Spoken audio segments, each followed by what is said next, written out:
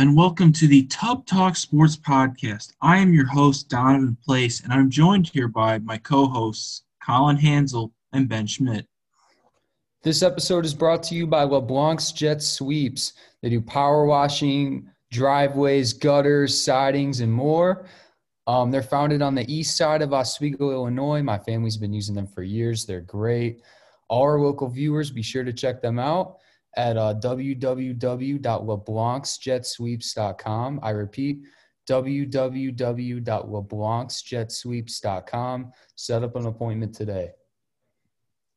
All right, and we're going to get right into the World Series. We're filming this right after Game 6 of the World Series, and I want to be the first one to congratulate Kevin Cash. You played yourself. I really think that's the best way to put it. I mean, you have to be insane to pull Blake Snell after giving up 2 hits and 1 run. I mean, I get what the computer says, but at some point you just have to look at the actual game that's in front of you and see that he was dominating. I mean, I get third time through the order, but he's going to be asked about that all offseason. And that's if the Rays don't get back and win a World Series, that's going to be his legacy. Yeah, it was fitting that Mookie Betts came through with the big homer. Their big acquisition this year. Corey Seager, World Series MVP. He was phenomenal. And Julio Urias, he was great once again. He finished the game over 2 innings pitched.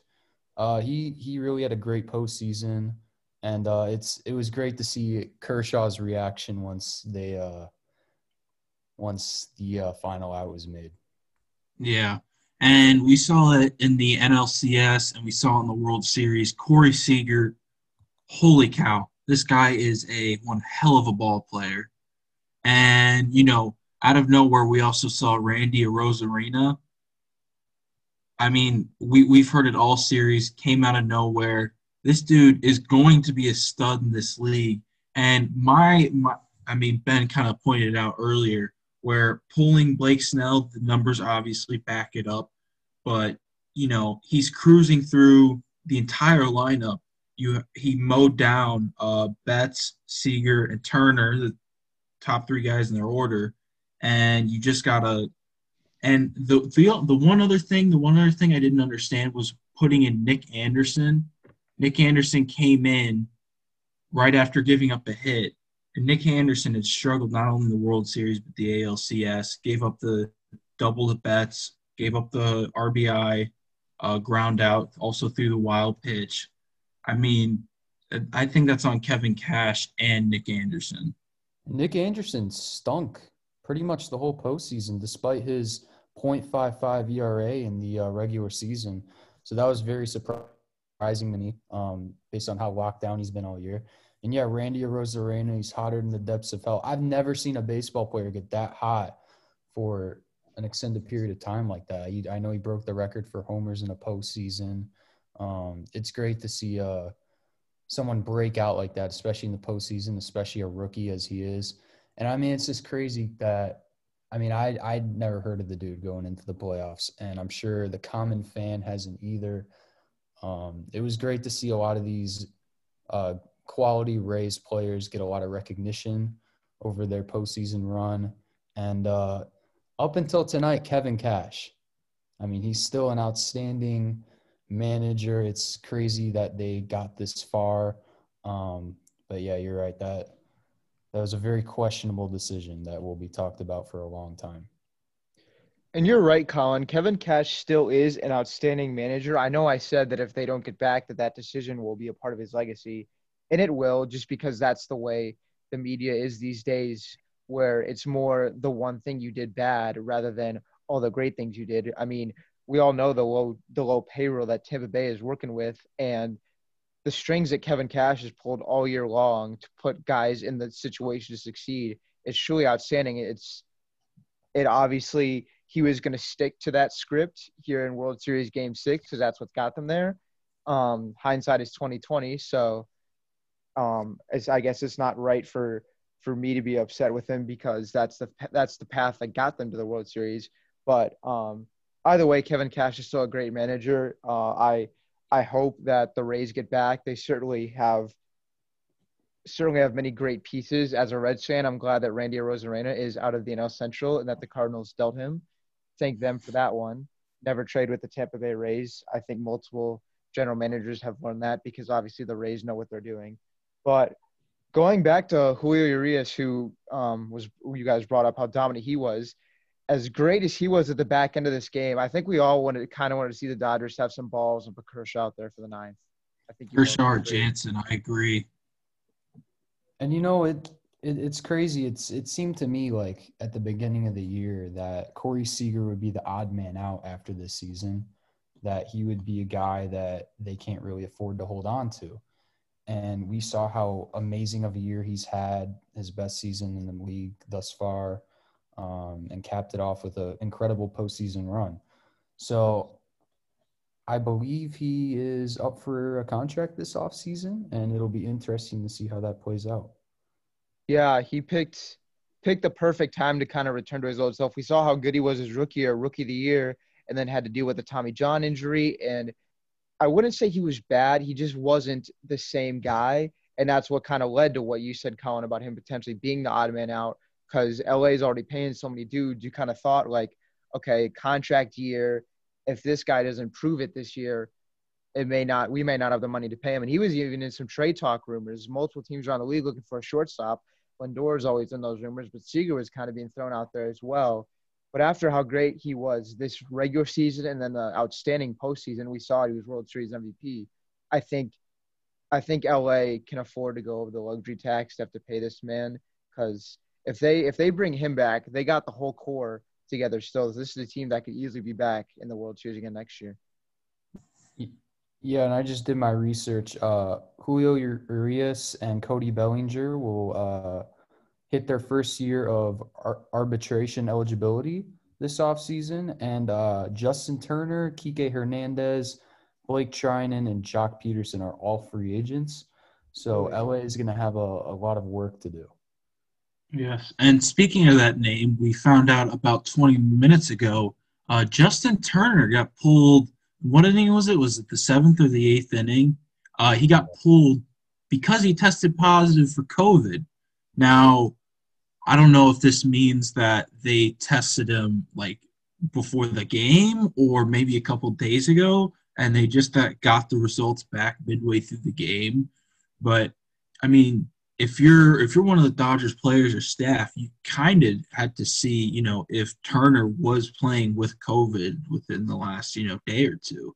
It's a totally interesting thing to think about just because we saw, prime example, Cincinnati Reds back in late July, early August. They had a player, Nick Senzel, exact same situation. They actually found out in the 9th inning of a Reds game, they had to come and pull Senzel away from everyone else that was celebrating. And then the Reds didn't play again for a couple of days. So it's interesting to think about the fact that this test happened. He tested positive. What if this was going to a game 7? Would it still have been played tomorrow? Like what would have been the consequences of that? It's just so along with all of 2020. It's actually kind of surprising that it didn't go to a game 7 and then it would have went to chaos just because Turner tested positive. But I feel bad for the guy because he's been in LA for so long and has been a part of those 2 World Series losses. I'm sure it would have been super cool for him to get to celebrate with all the guys, but I'm sure he's still happy either way, ended up with the ring. And former Cincinnati Red and New York Met Justin Turner, people forget that he was kind of a journeyman before he found his home in LA. But I saw a tweet a couple minutes ago that he's feeling fine and no symptoms. So good for him. All right, we're going to go right into the NFL slate on Sunday. The first game I want to talk about was probably the best game of the noon kickoffs. There were so many good ones. Sorry, there was a lot of good games, but I think the best one was insane. Saw, yes, I think the best one we saw was the Steelers Titans. Or it was up there. I don't know if it was the best one, but it was definitely up there. Steelers 27, Titans 24. Derrick Henry got shut down by the Steelers defense. Yeah, the Steelers defense has been on top of it all year. They really – I know still giving up over 20 points is not totally on par for them, but the way that Derrick Henry had been rolling just to shut him down because Tennessee still has a good passing offense, But they kind of go through Derrick Henry. We know that. We saw last year in the AFC Championship game when Derrick Henry wasn't going absolutely insane. They put the game in Tannehill's hands, and they came up very, very short.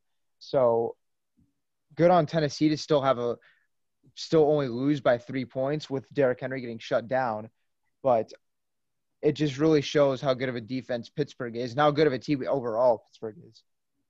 Yeah, and Tennessee's offense was really all over the place. I mean, aside from that, 73-yard touchdown from A.J. Brown, they really were struggling to get the ball moving downfield, despite Big Ben's 3 turnovers, which helped them get back into that game and almost send it into OT. But the main story for the Titans kind of the whole year is, despite their good record, their defense – to the surprise of a lot of people, has really been struggling, especially on third downs. They let the Steelers go 13 for 18 on their third downs on Sunday. You really can't have that if you're playing the Pittsburgh Steelers. But that's been a problem for them the whole year. So it'll be interesting to see if they can return to the form that they were down the stretch of the end of last season. And yeah, that Gostkowski missed field goal is just absolutely brutal. Yeah, I think this was like the perfect NFL chaos game where you had Ben Roethlisberger. He played a pretty good game, even though he still had the 3 turnovers. And the one at the end of the game, throwing it into triple coverage, was just, a head scratcher. But you said it early, Gostkowski having the kicking struggles throughout the entire season. But, even though they did lose this game, Tannehill has been playing at an MVP level. And I think if you look across the league, he's still one of the top 3 dogs to win the MVP so far. Yeah, he's really, really stepped up this year. And I think it puts more negative energy towards Adam Gase holding him back all those years in Miami, because ever since he's made the shift to Tennessee, he's just been a completely new quarterback. I also just think it's kind of the right scheme for Tannehill. But Tannehill this year has taken it to a different level. We've seen them win a whole lot of close games, and that can't happen unless you have a really good NFL quarterback. Like the lower tier NFL quarterbacks across the leagues are the ones that aren't going to go down and get you a game-winning drive. Meanwhile, Tannehill this year has multiple of them. For Tennessee, I know the game week 1 against Denver came down to the wire. They beat Minnesota by a point. So on a lot of these games where the defense hasn't shown up, Tannehill has been a big part of that offense. I know Derrick Henry, I said, was the number 1 factor, and he still is, but Tannehill has definitely showed up in a lot of games. Yeah, and speaking of Adam Gase, we'll go straight into the next game. Bills 18, Jets 10. Bills committed, the Jets, or they field goaled the Jets to death, essentially. Josh Allen, not one of his better games, but I still think this was a game that, we learned a lot from. He didn't throw for a touchdown. The Bills didn't have any touchdowns, period, but he still had over 300 yards and a 68% completion percentage. Still not that bad of a game. Is it true that the New York Jets had less than 10 yards in the second half of the game? They had 4 yards of offense in the second half. That is wild. After looking pretty good in the first half offensively, I think they went field goal touchdown. The ball downfield. It was crazy. Yeah, it was crazy. And in the second half, the Bills defense that has really struggled the last couple of weeks they shut them down. They looked like the Bills. I was watching Red Zone. They were the first team to get in the red zone all week. Exactly. It was nuts. I don't know who their running back was out there. Well, Michael Pirine. I've never heard of the dude. Frank Gore got some carries too. Props to the Jets for sticking in that game and covering. Yes. Step in the right direction. That was one of my best bets of the week that failed. Oh yeah. Although they only had 4 offensive yards in the second half, their defense really hung in there. Yes.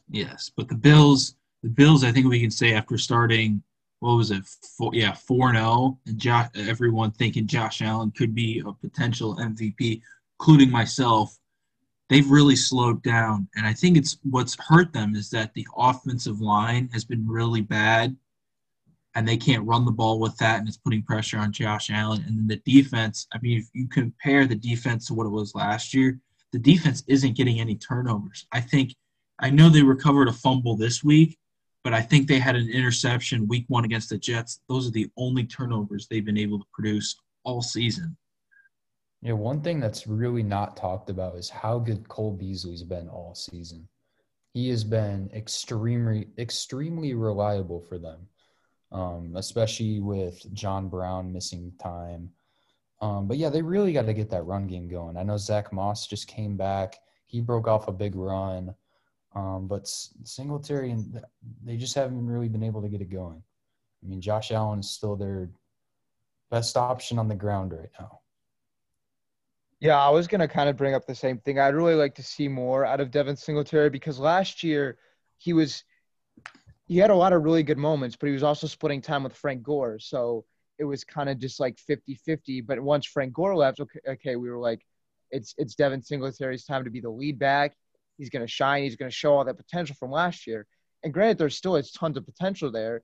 And part of it is how bad the line has been. But I still would like to see a lot more out of him. And like Colin said, when Josh Allen is your number one weapon on the ground, it just shows that you're not doing a great job at the running back position. Yeah. All right. Next game, Packers 35, Texans 20. I mean, Davante Adams. Holy shit. Davante Adams dropped like 45 points to me. And another guy got me 50. So we'll talk about the other guy later, another receiver. But Davante Adams, he had another week like this earlier in the year. He'll just do this like 4 times a year. He'll get like 200 yards. He'll just go insane. But yeah, Rodgers looked great. I think he had 4 touchdowns, pretty clean game for the Packers with no Aaron Jones. And yeah, they got it done pretty easily. Big bounce back game for them. So that was nice to see. Yeah, no, we saw Davante Adams go off in week 1 against the Minnesota Vikings and just completely did it again to the Houston Texans defense.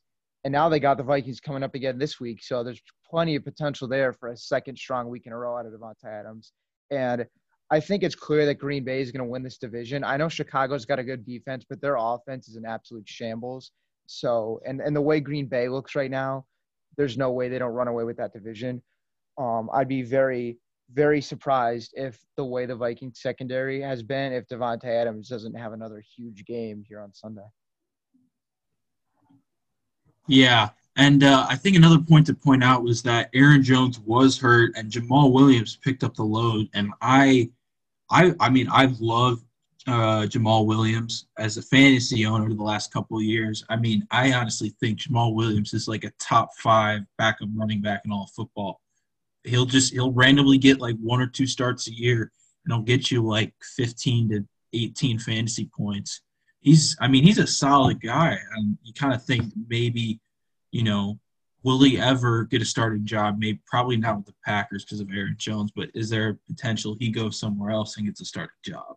Man, at 11:59, I found out Aaron Jones wasn't starting, and I tried my best to scoop up Williams, and I just couldn't get it off. But I mean, yeah, don't they have A.J. Dillon too? I was surprised that, yeah, he didn't get more carries on Sunday. And in one of our fantasy leagues, we have such a deep bench that I was kind of thinking, like, let's see, maybe if Aaron Jones misses a few games, I'll pick up A.J. Dillon, just stats him on my bench. Maybe he gets some carries because Jamal Williams feels like more of a scat back type thing. So I thought the big pound the rock running back A.J. Dillon was going to get more carries, and they just did not use him at all against Houston. They passed the ball and used Jamal Williams. So good for Jamal Williams. Like you said, he'll randomly get a couple games here where he just goes off. And we'll see, because I believe they didn't pick up his option. So I'm not positive on that, but we'll see. I don't know if I see him as a number 1 back, but I think he's perfect in the role that he's in right now. This is a good Packers team. They don't have a lot of holes. Their run game is strong. when Devontae Adams is healthy. Rodgers has been slinging it this year. The the rise of Robert Tonyan out of nowhere. Yes. I'm telling you, if the Packers can find a way to deal for a second quality receiver before the deadline, I think they could be NFC favorites. Yeah, and I think even in this game, you saw a guy that could potentially end up going to the Packers. I think Will Fuller would be a great fit for the Packers. It'd just be a case of whether the 1-6 Texans are willing to trade a guy that's potentially their like number one wide receiver right now, him or Brandon Cooks. But as you said, yeah, Aaron Rodgers going off, that's another guy who's probably in that three-headed horse for an MVP candidate this year. I also wanted to bring up, too, you talked about a player from the Texans that the Packers could target as a wide receiver. I think an even cheaper option, Colin might know who I'm going to say, I don't know, but I was thinking more along the lines of Kenny Stills, a guy that, when healthy, has been decent, but I think Aaron Rodgers would totally use him because he's more of a speed, deep ball receiver. Devontae Adams runs great routes, and then imagine having Kenny Stills to take the top off the defense. I was actually going to say the guy that kind of killed them on Sunday was their former receiver, Randall Cobb. Oh, Yeah. I forgot he's even on that team. Cobb he's had a few really good games this year. The Texans have a handful of receivers. They also got Brandon Cooks. So, I mean, at 1-6, you got to think, could they potentially trade a couple of those guys to get some picks to rebuild that not so good team?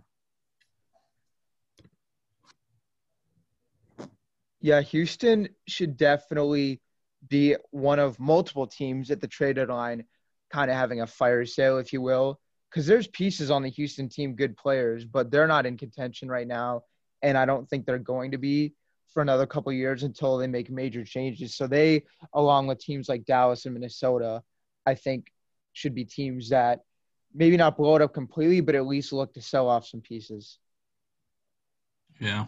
All right, next game, Buccaneers 45, Raiders 20.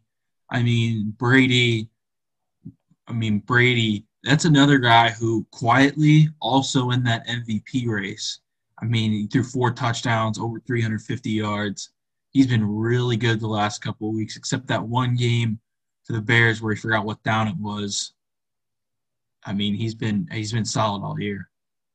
Colin, I know you had some very strong opinions on this game after it concluded on Sunday. Yeah, the only thing that I think needs to be said is the Raiders need to move on from their defensive coordinator, Paul Guenther. You can't have Scotty Miller just burning you the whole game. Bowling Green alum. Scotty Miller, Bowling Green alum. Just wanted to point that out.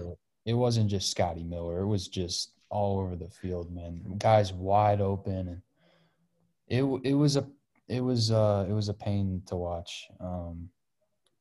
The Josh Jacobs really struggled. He could not find a hole. The Raiders' offensive line was extremely banged up. They lost with Trent Brown having COVID. Their replacement right tackle got hurt at the beginning of the game. I'm sorry, left. Was it? I think it's right tackle. Our right guard, Gabe Jackson, got ejected. Apparently he stepped on a guy. I didn't see it. Cameras didn't catch it. And, Richie Incognito hopefully will be back next week. Yeah.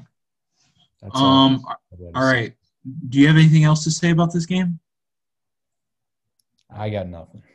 It was a vintage Tom Brady performance. I think who was it? Was it Max Kellerman that admitted recently that he was wrong about Brady? Did you guys see that? I saw some on Twitter.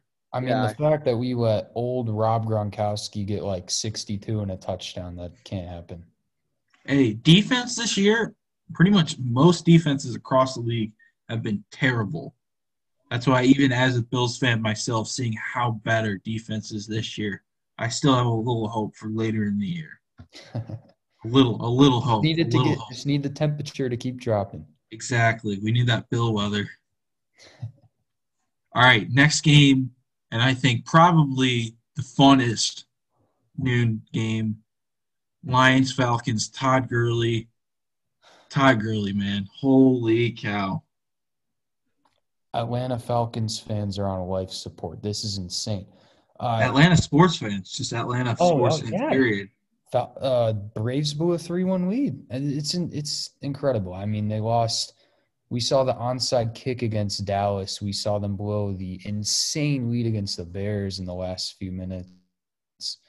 And now this. I mean, they lost because their running back accidentally scored a touchdown. I've never seen a team find so many ways to lose. Even when they score, they lose. It's insane. And another thing, I want to give the Lions some credit, particularly Matt Stafford. This guy has been clutch his whole career, especially the past 4 or 5 years. Oh, yeah. This man has the clutch gene, the Mamba mentality. Matt Stafford is probably a top 3 guy that I would want, top 5 guy that I would want with like a minute 20 left, no timeouts. I want Matt Stafford because he finds a way. He always finds a way. He does. He does. Especially the last year or two. They've gotten him a run game. It's just, I mean, Patricia needs to go. I think we all can agree on that. He needs to go. The defense, I mean, they need someone. They lost Big Play Slay. They got Okuda, but I mean, they just need help on that defense. And I think, I mean, if you look at the Lions at 3-3 and you compare them to all the other teams in the NFC, I think this is a team that could potentially battle for that 7th playoff.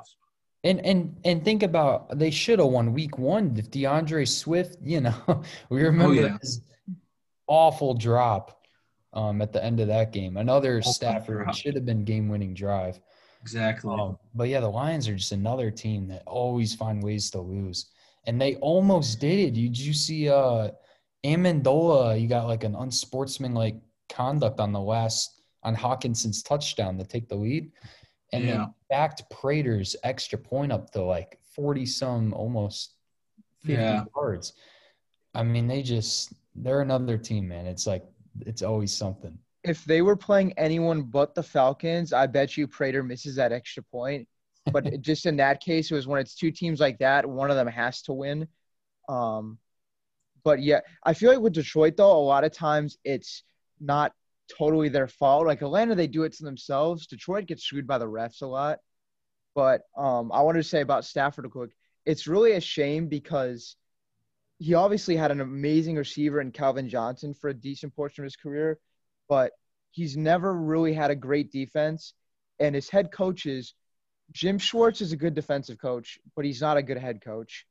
Caldwell was okay. I think average is kind of the best way to describe it. And Patricia's been terrible. So I completely agree with you, Colin, that Stafford is one of the most clutch guys, but also doesn't get talked about. I think if he was given a good defense and on a lot of other teams in the NFL, I would love him as my franchise QB because he also just totally defines stability as well. Like the dude doesn't miss any games. You can pretty much lock him in for starting all 16 every year. So, and also the patience he showed on that final play of the game.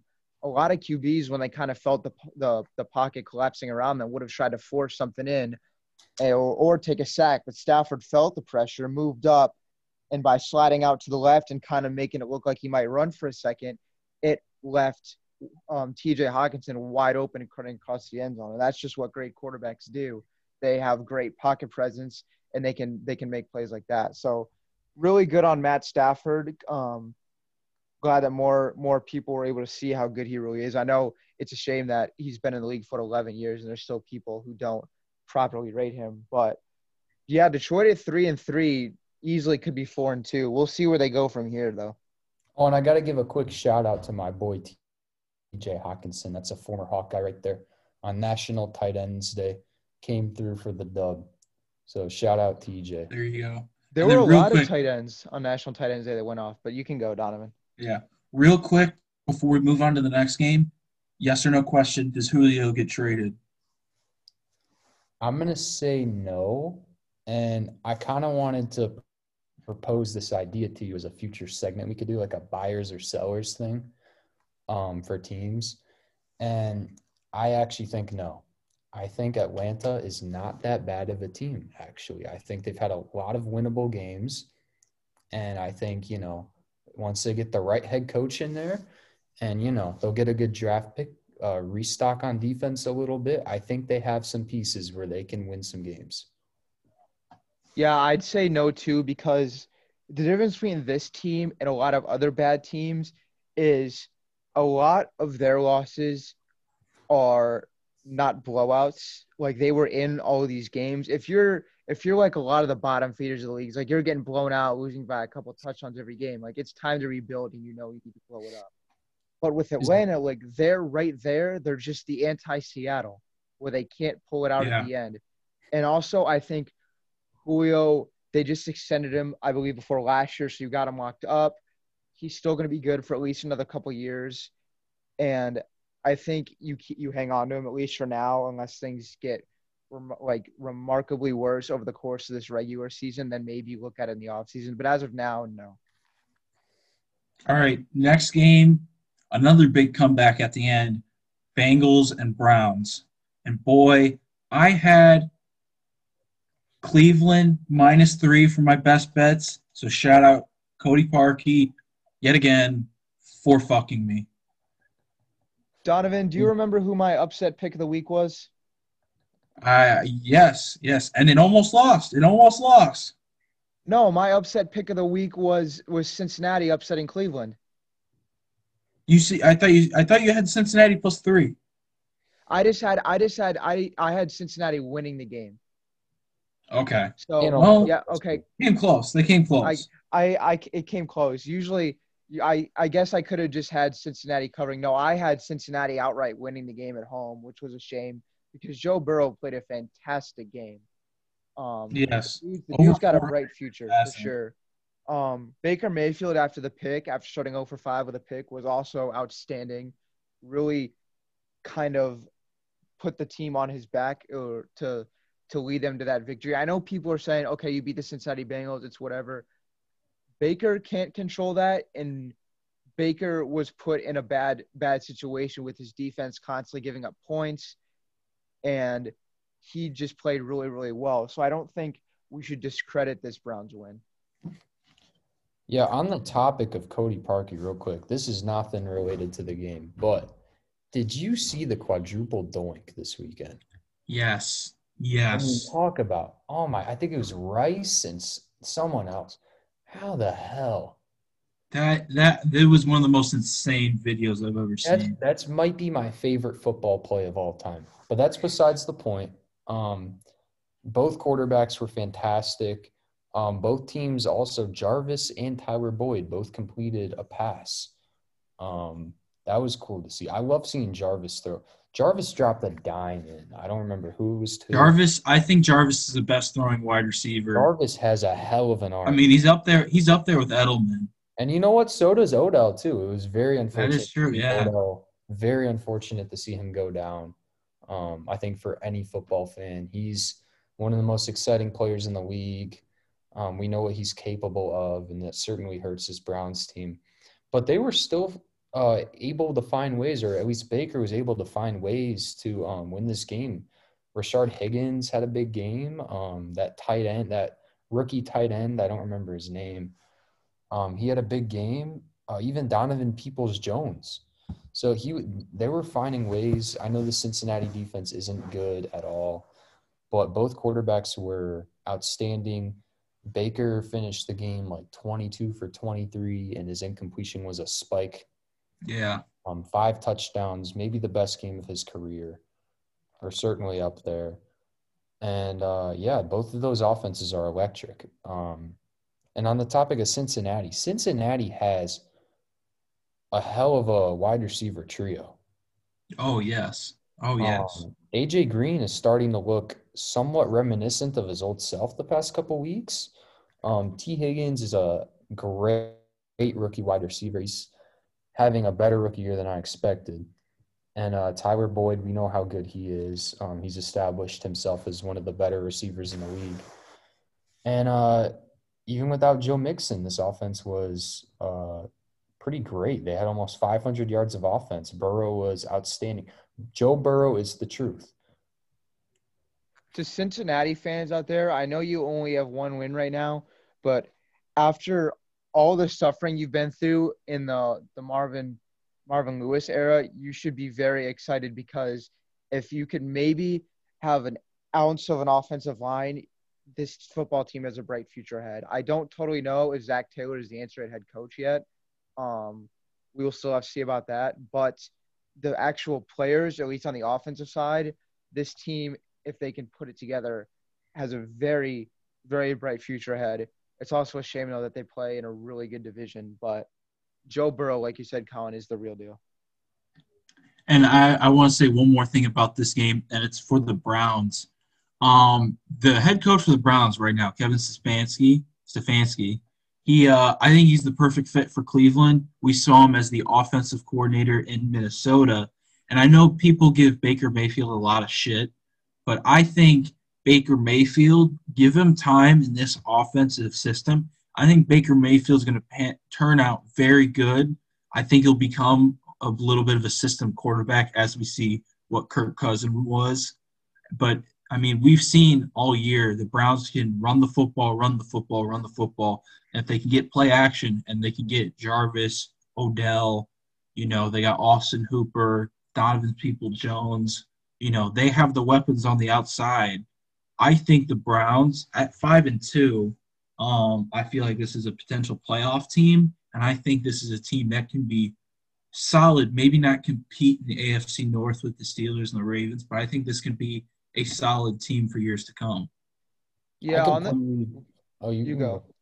I was gonna say I completely agree with your point on Stefanski, and for Baker, this was a make or break year for him, and if he keeps having games like this, then they're gonna keep him for the long term. He has some big games coming up though. He's starting the next week with Vegas. I know he still has to play Pittsburgh and Baltimore this year, and those were probably his two worst games of the season against those teams. So he still has a lot to prove, but this should make a lot of Cleveland fans feel a lot better.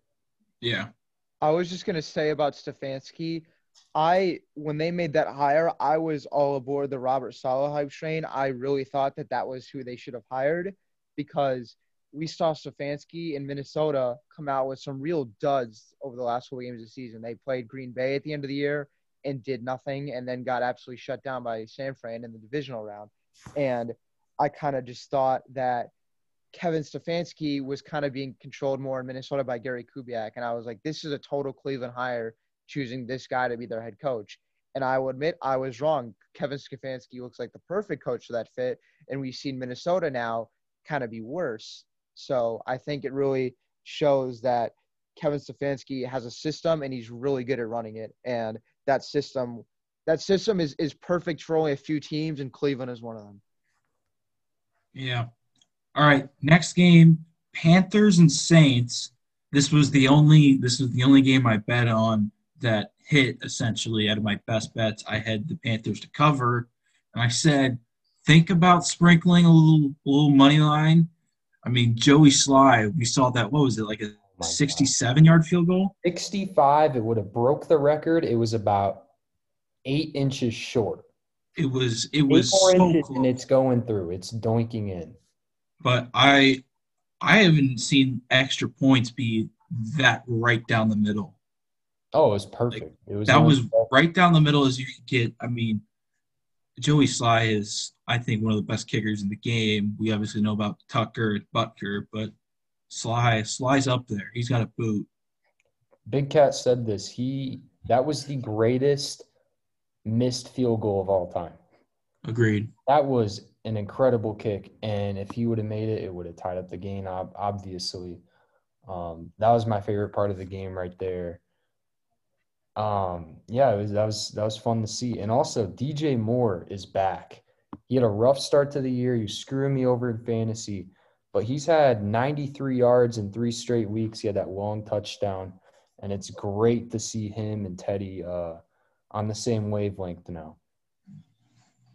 Yeah, I mean, I don't think any of us really would have thought that at this point or coming into the season that at this point, through 7 weeks, that Teddy Bridgewater would be top 5 in the league in passing yards.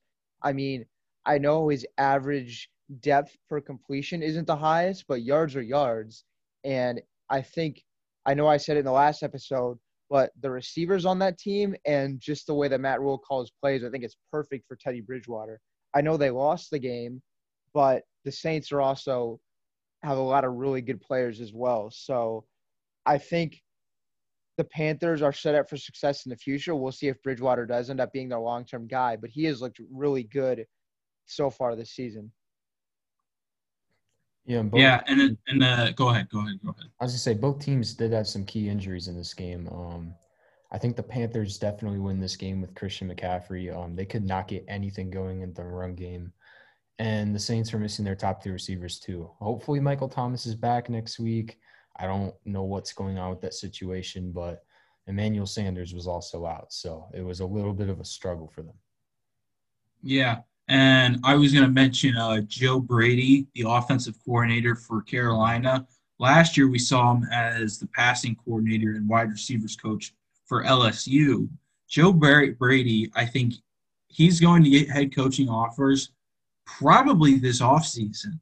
And I think this is going to be the next kind of, best offensive coach we're going to see.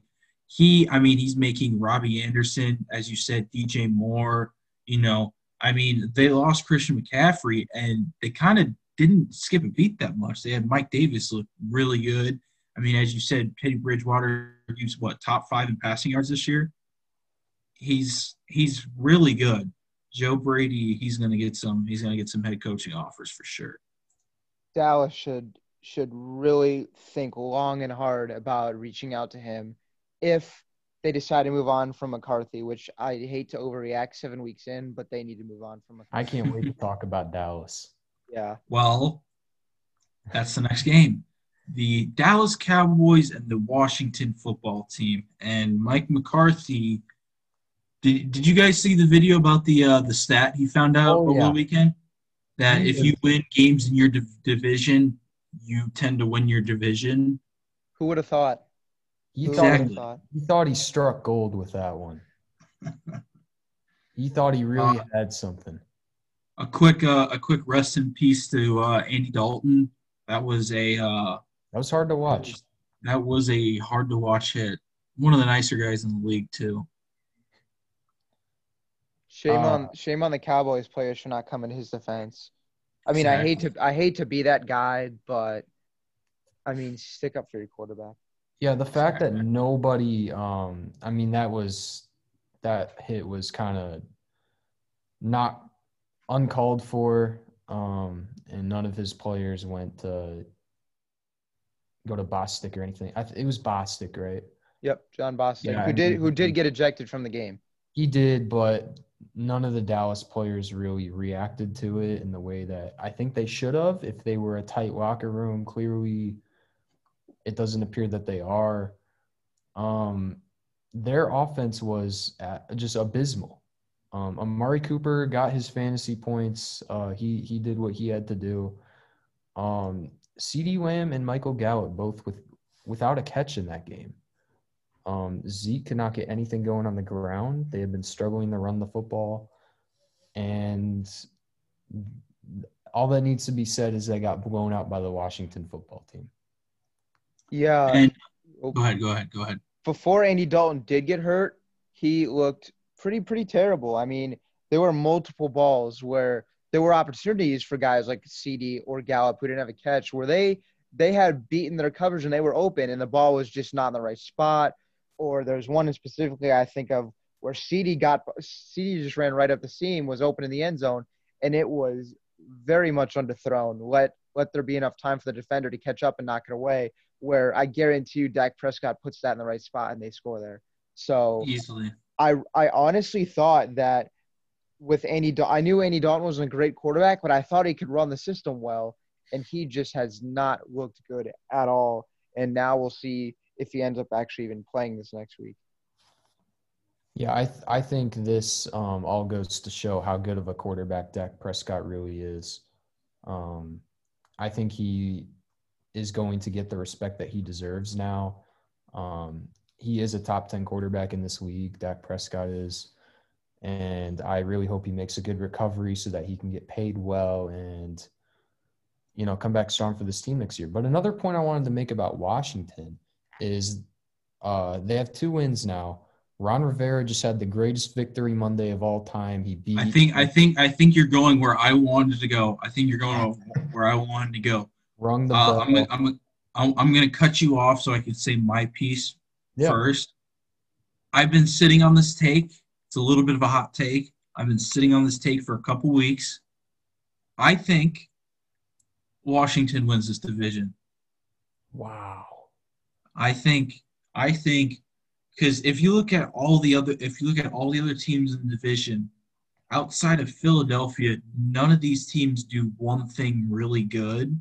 Philadelphia's got some good pass rushers, but I think Washington's defense isn't great, but they can also get to the quarterback. Chase Young's a beast. They have a couple other guys that I can't really think of their name right now, but their pass rush has been very good this year. And we've seen Kyle Allen be an assistant quarterback for Ron Rivera.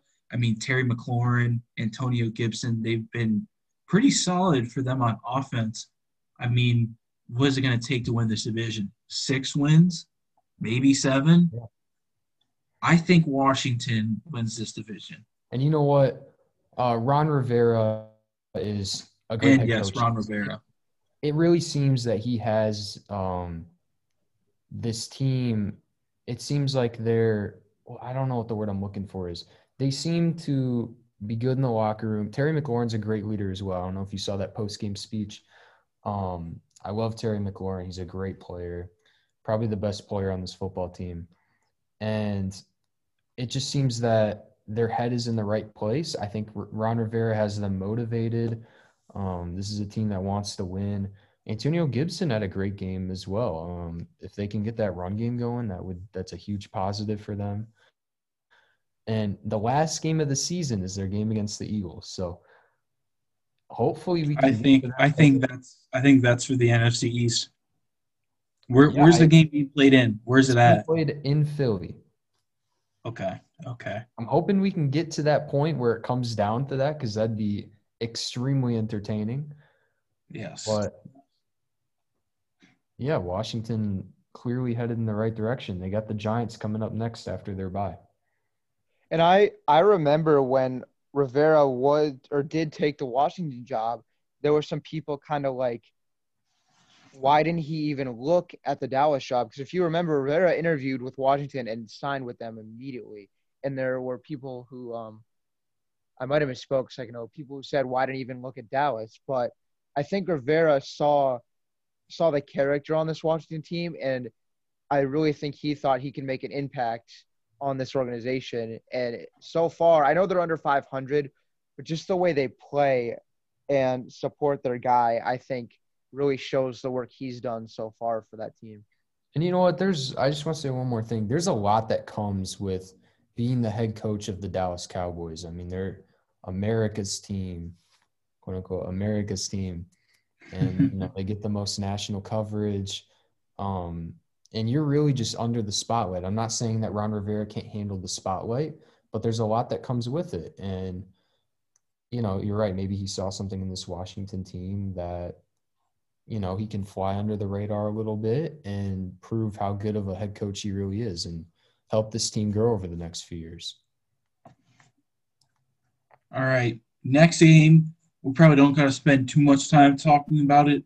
Chiefs, Broncos. I mean, the Chiefs have so many weapons now on defense and special teams. They scored a couple defensive touchdowns. It was nice to see Chad Henne get in the ball game. But, Drew Lock does not look very good. Drew Lock has had a rough past couple weeks. I know they beat the Patriots, but he almost gave that game away, and he really struggled this week against Kansas City. He had a bad pick 6. It's nice to see Noah Fant out there healthy, I will say. Yes. It's good to see him back.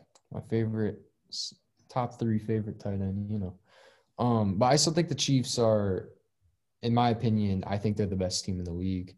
They're my favorites in the AFC. And yeah, there's not much that needs to be said. Travis Kelce, Tyreek Hill, they're all on point. Their running game, they just got Le'Veon Bell. They have a lot of depth. And they just full out dominated the Broncos on the road.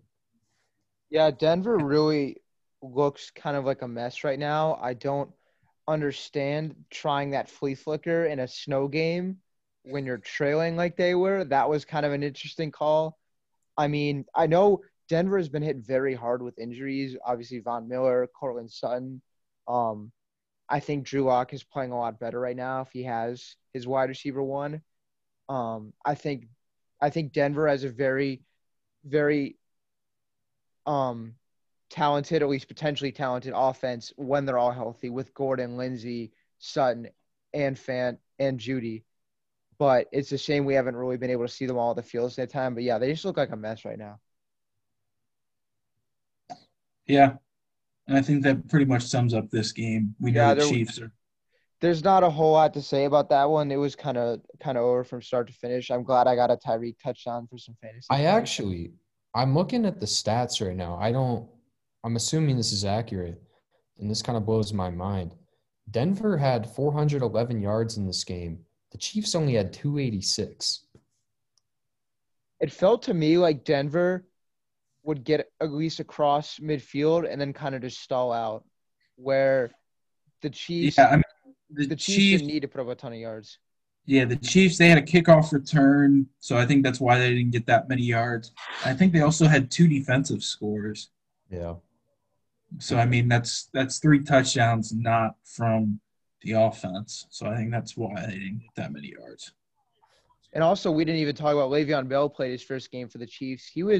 I think his final stat line was 6 carries for 39 yards. I believe that was the line. So very, very efficient compared to some of the terrible games we saw him play in New York. And that's not even a full workload for Le'Veon. So obviously Clyde is still the RB1, but I'm sure they will find many, many ways. We know how creative Andy Reid is. They will try and find as many ways as possible to get him involved, because I think after seeing you go 6 for 39, it's like, okay, he still has it. Now let's make his workload even larger. And they play the Jets coming up soon. So maybe Le'Veon Bell's got a little extra energy for that one.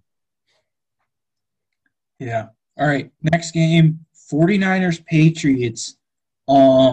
Patriots looked terrible. And also the 49ers can put anyone at running back and they can be a winning football team. Literally anyone. We could be the running back trio for the 49ers and we'd go 10-6. It looks like JaMycal Hasty is going to start next week. Is that how you say his name? I don't even know who the guy is. JaMycal Hasty. I think he's starting running back next week. Yeah, you're right, Colin. I mean, can anyone off the top of their head think of a running back room been as hit by the injury bug as this 49ers team? Because Coleman's been hurt. Mostert played great, got hurt, came back, and then got hurt again. I believe then Jeff Wilson had an awesome game this week against New England, and then on his 3rd touchdown of the game got hurt too. So that's 3 running backs. They may be getting Tevin Coleman back here soon. But like you said, they're on a JaMycal Hasty now. Can anyone think – and all these running backs have been playing well too, and they're all hurt. It's crazy to think about.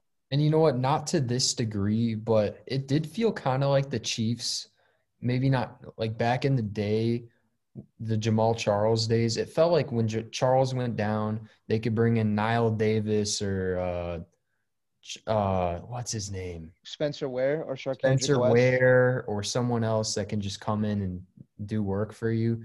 Seems like a good fantasy pickup every time Charles went down. That's the only thing I can really think of. Another team that can really just plug in a running back and have them succeed. Yeah, and Cam Newton, I mean, yikes. He does not look good throwing the football. Their whole offense seems so out of sync. It's so unpatriot-like. And I mean, we briefly saw Stidham against the Chiefs. Stidham didn't look all that great. I mean, there's got to be a shot that I mean, I think they're going to draft. They have to draft a quarterback in the first round this year. It's when the season first started, it seemed like the Patriots had an identity. It was a lot of ground and pound. Cam Newton was killing teams on the ground. He played really good against the Dolphins and the Raiders, two of the games that they won, and then even against the Seattle loss, Newton looked great. So they were 2-1, and at least they seemed like they had an identity. And then you had the thing with Newton getting COVID, missed the Chiefs game, and since he's been back, it hasn't been the same team. And like you said, it's very unpatriot-like because they all these years with Brady, you knew what you were going to see out of them every single game on offense. And at this point, I think you're right. Where New England may not have a super high draft pick to get a guy like Lawrence, Fields, or Lance, but you at least have to think about maybe looking towards the future or maybe moving up in the draft. I don't really know. It's going to be big for them to try and get things turned around and get things turned around fast. I kind of want to shift my attention to the 49ers because I think they deserve a lot of credit for this win, this big win. They've played really, really well the past couple weeks. They have a big matchup coming up against Seattle, I believe, next week. And this team's been playing great. Garoppolo, he makes a couple throws a game that really make you shake your head. I don't love Garoppolo, but I think he's good enough. And their receiving core looks nice with George Kittle. Ayuk's been a lot better the past few weeks. They got Debo finally healthy. And like we talked about, their running game has been exceptional regardless of who's at running back. And their defense has been good despite the loss of Nick Bosa. This team is now at 4-3. They're last place in the division, but they're right there. I think they can beat any team in that division. And their schedule coming up is brutal, but this team is definitely capable of making the playoffs again. And I want to correct you. Debo Samuel got hurt at the end of the game, and he's now out next week against the Oh, no, I Seahawks. missed that. Yeah, so they're going to – what year was it? 2018 49ers where everyone got hurt. They're going back to those Niners. All right, next game, Jaguars, Chargers. I know Colin's dying to talk about his guy. So let's just go right to him. Colin, let's hear it. Let's hear you talk about your guy. I love this game because, for one, it was scoregami, 39-29, first time in NFL history. Justin Herbert is the truth. I believe he's going to win Rookie of the Year, even though Joe Burrow's been great. I think Herbert's been a little bit better when he's played. And this team has finally found their quarterback, for sure. He was connecting with Keenan Allen this week. Keenan Allen had a great game. I don't know who Jalen Guyton is, but he's had a couple long touchdowns this year. I guess that's another weapon for them. And they're putting up good numbers without Austin Eckler. He should be back soon. This is a good Chargers team, not great. I feel like they can compete with any team in the league any given week. They just got to figure out how to close games. This was a good step in the right direction, even though it was against the Jacksonville Jaguars. But if they can figure out how to close these games out, which they've been the worst team in the league at doing the past couple of years, they're dangerous. Justin Herbert can do it through the air. He can do it on the ground. He had over 400 yards of offense, 4 touchdowns. He's looked fantastic. And the dude has an absolute cannon. Like, he can just flick it 40 yards with no effort. Like, there's quarterbacks who really have to step into it. Herbert can just, like, we talk about Patrick Mahomes' arm strength. I'm not saying that Herbert has Patrick Mahomes' arm strength, but Herbert has Or Josh a Allen. cannon. Yeah, but Herbert's better than Josh Allen. Anyway, you got to be excited for the future in LA. What a great time, your first season in LA, and you find your new franchise quarterback. Obviously, we know there's not a huge population of Charger fans, but hopefully Herbert will be the guy to kind of attract some of them and get people down there excited, because we know how good the Rams look so far this year, and how great would it be for that city. I mean, I shouldn't say that because they already have had two teams win championships, but having two good football teams would be even more exciting. I'm attempting to start Justin Herbert in every fantasy league this week. I think I have him in 3 of my 4 leagues. And you best believe he's going to be starting in all 3 of them. This guy has been outstanding as of late. And I know it's the Chargers, and I do not like the Chargers. I'm scared to play against Justin Herbert because I think our defense is going to get carved up. But it's good to see, especially watching him at Oregon the past 4 years. It's good to see him doing this. Yeah, and I have a couple things. This was Herbert's first win as a starter. The Chargers are 2-4, not looking too good, but I do think this is a team. I mean, the Chargers have been known to do it where they start to pick up steam halfway through the year and start to make a little bit of a playoff push at the end of the year. They've played a lot of their tough games early. I think this is a Chargers team that could potentially contend for a 7th spot in the AFC. And also talk a little bit about the Jaguars. I just feel bad for Gardner Minshew. I mean, everyone loves Gardner Minshew. He's in such a bad situation. They're probably going to draft a guy. Let's hope he gets traded to some, team. Maybe he goes to New England. I don't know. They need a quarterback, but I hope Gardner Minshew can find a home somewhere else. I think Gardner Minshew is going to be in this league for a long time. He's reliable. He's not an insane talent. We've known that since, he was at Washington State. But this is a very likable guy. He can sling it. And he can get the job done. So I know he's not in the greatest situation, but I do think he's proving that he is capable of playing in this league for quite some time.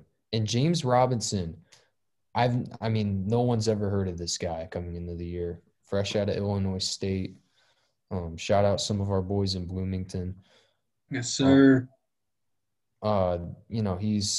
That's kind of been the story for them this year is James Robinson out of nowhere. Yeah. All right, next game, and I think this is the best game of the weekend. Seahawks-Cardinals, Sunday Night Football. This game was on crack. You had the DK rundown. You had the Cardinals icing their own kicker. I mean, Lockett had 200 yards and 3 touchdowns. I mean, this game was insane. It really just capped off a really good day of football. I mean, we talked earlier about how good the noon games were coming down to the wire, and then we had the shootout with LA and Jacksonville, a couple other good afternoon games, and then this just topped it all off, was the best one of the day. I mean, we talked about it in our first episode. This was a chance for the Cardinals to really put themselves on the map, and they played really, really well. I mean, the Budda Baker interception, dude's a really, really good safety. Not good enough to outrun DK Metcalf, but DK Metcalf is also a freak. But Kyler Murray was fantastic. Him and DeAndre Hopkins are going to be a fantastic duo. I think we already knew that, but just to reiterate, they're going to be a great duo in this league for years to come. And the play that Isaiah Simmons made on that Russell Wilson interception, I know it looked like a really bonehead throw by Russell, but if you kind of watch from a different angle, it was a good bluff by Simmons and then dropping back into coverage.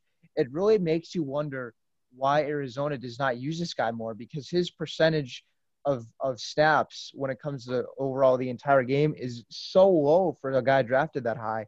And you haven't really heard it's not like we've been hearing that he's been injured or something. It's been such a weird story. But for him to make a play like that in overtime, because if he doesn't make that interception, Seattle punts, in Arizona, they may not have enough time to get into field goal range, and a game ends in a tie. But the play that he made to pick it off and then set them up for a game-winning field goal, you just have to look at it and be like, why is this guy on the field more? We know he can play so many different positions. What's holding them back from using him? Yeah, there's a lot to talk about with this game. Over 1,000, almost 1,100 yards of offense. You'll love to see that. And what the hell was Cliff Kingsbury thinking? I mean, it's a 41-yard field goal attempt, but it's second down. You still got two more. This team was running over Seattle's defense all night, especially in the second half. I don't understand why you don't run the slight risk of picking up some more yards. But it happened. He missed the field goal. They got fortunate. They still won the game. Seattle's defense stinks. Yes. It's stunk all year long, and it really worries me. I can't put Seattle too high in the power rankings because I just don't trust them. Russell Wilson is clutch. He's in that. Let Russ cook. Let Russ cook. But he did throw 3 interceptions this game, and that is something to take note of. As amazing as he's been, I think this takes him down to number 2 in the MVP race. I'm putting Rodgers number 1 right now. I'd agree. And yeah, they didn't have did Chris Carson get hurt in this game? He did get hurt. I But believe he did. Carlos Hyde looked really good, and I believe he got did. hurt as well. Yeah, Hyde was playing well. I think they're saying Hyde's going to play next week. Also, Drake got hurt for the Cardinals. Yes, Kenyon Drake did get hurt. However, Chase Edmonds was awesome, though. Chase Edmonds has been very good for them this year. He's been quiet, but he has been getting carries and he has been getting receptions. They have been using him a lot this year. And yeah, Kyler's another guy. He'll make a couple throws a game that you're like, what the hell? But he's a great quarterback. He's proving some people wrong. So glad he stuck with football. And the Cardinals too, him and Hopkins are going to be together, like Ben said, for a very long time, and that's scary for NFL defenses. And Larry Fitz has still got it. He can still make plays. I love that thing he does where he runs up and grabs the ball and puts it, hands it. Yeah. He saves a couple seconds at least by doing that. Yeah. His IQ is off the charts. But there's a lot to like about this Arizona team. They're young. They're very exciting to watch. Their defense is still questionable, but they did make some plays. I was wrong about them. I said they weren't ready for prime time, at least until they could prove it to me, and they proved me wrong. Like Ben said, Isaiah Simmons, he's a freak of nature, insane athlete. And it was great to see him make a play after hardly playing any snaps in the first half of that game. And their secondary has made plays. They still have Patrick Peterson, Budda Baker. Everyone's talking about how DK Metcalf somehow, some way chased him down. That was pretty incredible to watch. And Tyler Lockett. Can we talk about Tyler Lockett? This guy, 15 receptions, 200 yards, 3 touchdowns. That's one of the best wide receiver performances we've seen in a long time. He's very underrated. That's been a hot topic point over Twitter. I've seen is like Tyler Lockett's the most underrated receiver in the league. And I think that's the truth. He's outstanding. But yeah, I think we need Seattle on primetime every week. They're so exciting to watch. Agreed. Now, I got a couple things for this game. One, thank God. I mean, it sounds crazy that I'm crediting the NFL. Thank God they flexed this game into prime time and flexed the Buccaneers Raiders out of prime time. Thank God. Thank God for that. And number 2, I got a little bit of a hot take with this game too. A little bit of a hot take. You kind of saw it on Twitter a little bit with DeAndre. Kyler Murray, I think if he keeps up what he's doing this year, he's another guy where you can throw into a possible MVP candidate this year. And the NFC West is insanely great. They have 3 teams now with 5+ wins. We talked about the 49ers, how good they've been. They're the last place team. And I know we're about to get to the last team in that division here in a minute, but it's a shame that all 4 of those teams will not be able to make the playoffs. And that someone from the NFC East will. Exactly. But it's speaking of Kyler with the whole MVP thing, he was rookie of the year, and then you were kind of just wondering, okay, let's see now. He's got Hopkins, year 2 with Kingsbury. Can he go up from Hill? Can he go up from here? And he certainly has. He has been awesome this year. He's still great on the ground. Defenses still can't stop him on the ground. Like we see a lot of times with these rookie quarterbacks, they come out and defenses don't totally know how to game plan for him yet, and they are able to take off and just run wild. But by year 2, defenses will learn how to game plan for him, and they'll have to pass more from the pocket, and that's when they'll get exposed. But with Kyler, one, he's great at passing from the pocket, so he doesn't have to worry about getting exposed. But they still can't stop him from running. The dude is so athletic, and it's just Colin mentioned this. Thankful that he chose football, because if he chooses baseball, I'm sure he could have been great at that because he's a great athlete. But Kyler Murray is playing for some minor league team, and who knows where right now in the Oakland athletic system if he chooses Right. baseball. All right, and let's get to the final Monday Night Football game, Bears and Rams. I mean, I'm just going to say it. The Bears are an ugly football team. They're going to win. They're going to win a handful of games. They're going to be over 500 at the end of the year, I believe. They're going to be over 500, and every game they win is going to be – they're going to win ugly, and they're going to lose ugly every game. The problem for Chicago is outside of maybe 2 games against Minnesota, and I still think Minnesota could probably split with them. But outside of Minnesota, Chicago's been through the easier part of their schedule. We saw they face a good team in LA, and they just got absolutely shut down. And they still have a lot of tough games ahead. They play Green Bay. I believe they got New Orleans in a couple weeks. So it does not get any easier from here. I said that if Chicago could go out and really impress me last night, that I'd kind of start taking them for real. And it was the complete opposite. Their offense could just not move the ball. And I have no idea what the answer for them is at quarterback. It just does not seem like – I know Nick Foles can manage the game, but I don't know if he is really the guy that I would want running my team, although I can't say a whole lot because Kirk Cousins has thrown 10 interceptions. This is a 5-2 team that feels like a 2-5 team. I don't know how else to say it. It just kind of feels like a disaster watching them. I don't know how they have this record. I know they've had a somewhat easy schedule, but they have the Saints, Titans, the Packers twice, Lions, who have been playing well, and they'd have to play at Minnesota, which is, not easy. They have a lot of tough games left on the schedule. And the fact that they still are going back and forth on quarterbacks, and that's my favorite thing, is every couple of weeks you see Bears fans going, put in Trubisky, put in Foles. It's fun to watch. It's fun to see them go back and forth on that. And it's not based on good quarterback play. It's based on how bad one is doing. So it's like, okay, put in the other until he shits the bed. Put in the other. So that's fun to watch. They, again, still have not got the running game going the whole season. Matt Nagy has not been good on the play calling end. Sorry to interrupt you. I just needed to throw that out there. Very questionable play calls from Matt Nagy. And, I mean, Allen Robinson is the only thing that sticks out at all on this offense. Pay the man. Yeah, pay him. They need to pay him. He's fun to watch. I don't know where they would be without him. But, yeah, the Rams, they lost to San Francisco last week, but they are now 5-2. They're still tied for second in that division.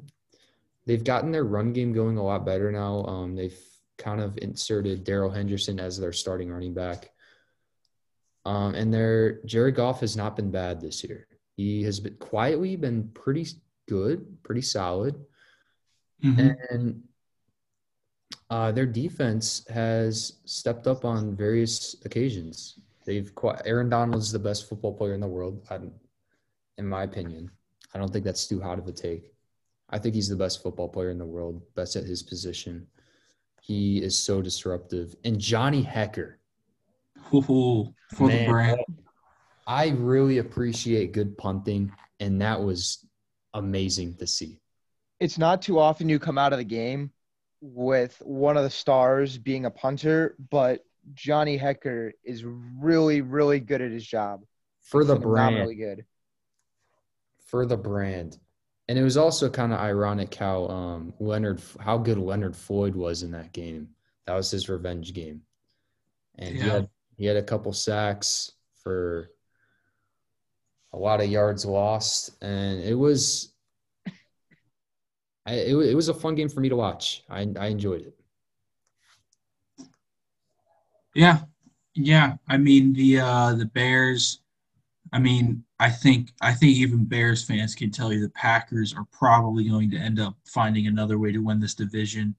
I think those Bears Packers matchups will be very fun and interesting games, but I mean, you just look at the fact that now they're going to have to compete with the Saints, the Lions, the Panthers, possibly the Saints, and then all four teams in the NFC West for those three final spots for the wild card.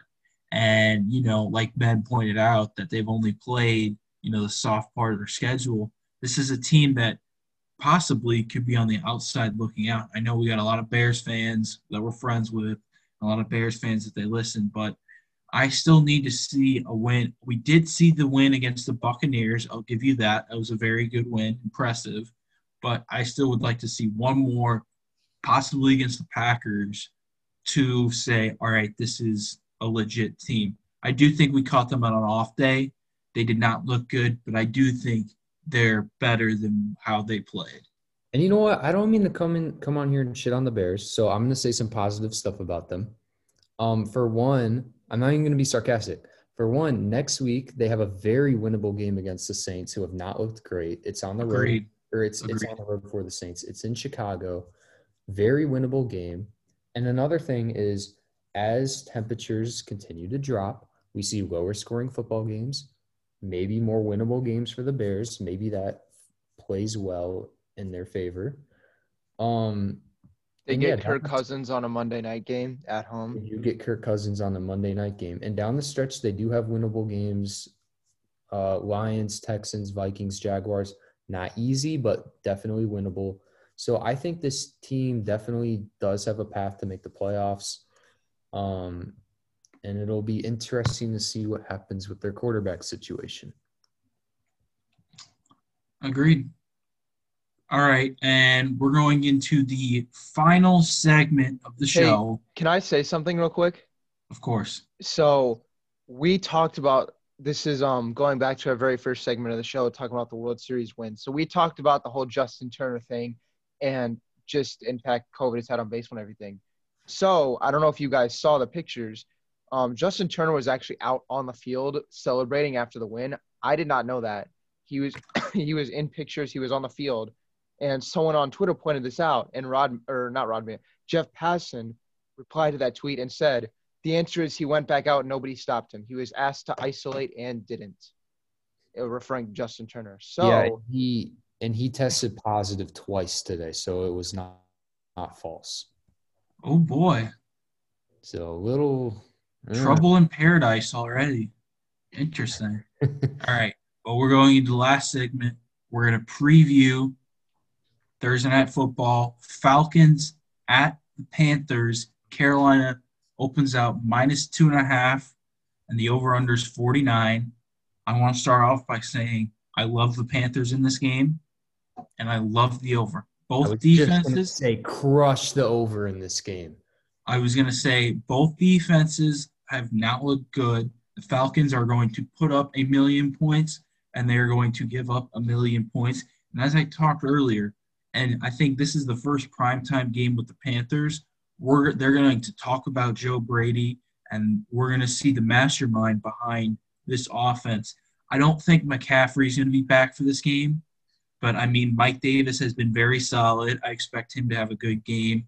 And then, I mean, Teddy Bridgewater is going to throw the football down the field. He's going to sling it against this Falcons team. Oh, yeah. And Mike Davis has struggled the past couple weeks. They haven't been able to get the run game going. Teams have kind of figured out Mike Davis, and it has not helped out my fantasy team. But this is the Falcons.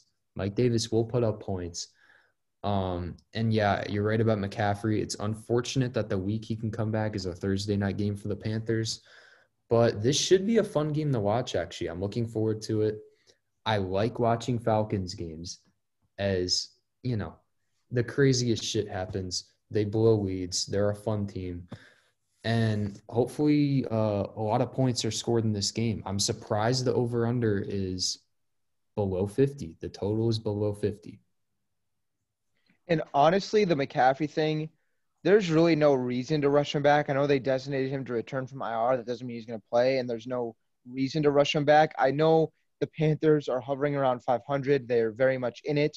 But I think realistically, we all know, even if they were to find the way back the way into a 7 seed or something, this team is not competing for a Super Bowl right now. The goal there is kind of to develop some of the guys, figure out who's going to be there long term. And if you want guys to be there long term, you got to keep your franchise running back healthy. And also, Mike Davis has looked very good. He had a good game against the Falcons. They just played a couple weeks ago. So I think for sure, like you said, Donovan, this is going to be a very good chance for Teddy Bridgewater to show that he is all the way back from that horrible injury he suffered a couple years ago. If he doesn't suffer that injury, I think he's still in Minnesota to this day. But I really think Teddy's going to have a good game. The Falcons' defense is not good at all. And I just think Joe Brady is a really good coach under Matt Rule. I think those two guys run that system very well. Oh, and Matt Rule broke out the smock last week. Did anyone see that? Yes, I saw that. Went back to his Baylor fit. I loved seeing the smock. But yeah, this is an absolute must-win for Carolina. You got to beat the Falcons at home, especially when your next two games are Kansas City and the Buccaneers. Two very tough games. They got to win this one. They got to get to 500 to stay in playoff contention. Yeah, I do think Carolina – I mean, it's tough to say with the NFC West and how that's all going to play out, whether two teams out of that division make it out of the 3 wildcard spots or whether it's only going to be one team that makes the wildcard spot. I think this Panthers team could very, very easily be a playoff team. Agreed.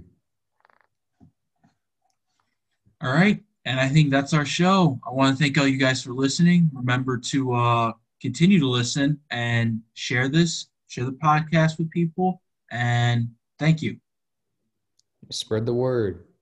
Keep spreading the love. Enjoy another good weekend of sports, everybody. We'll be back in a couple days. All right, peace.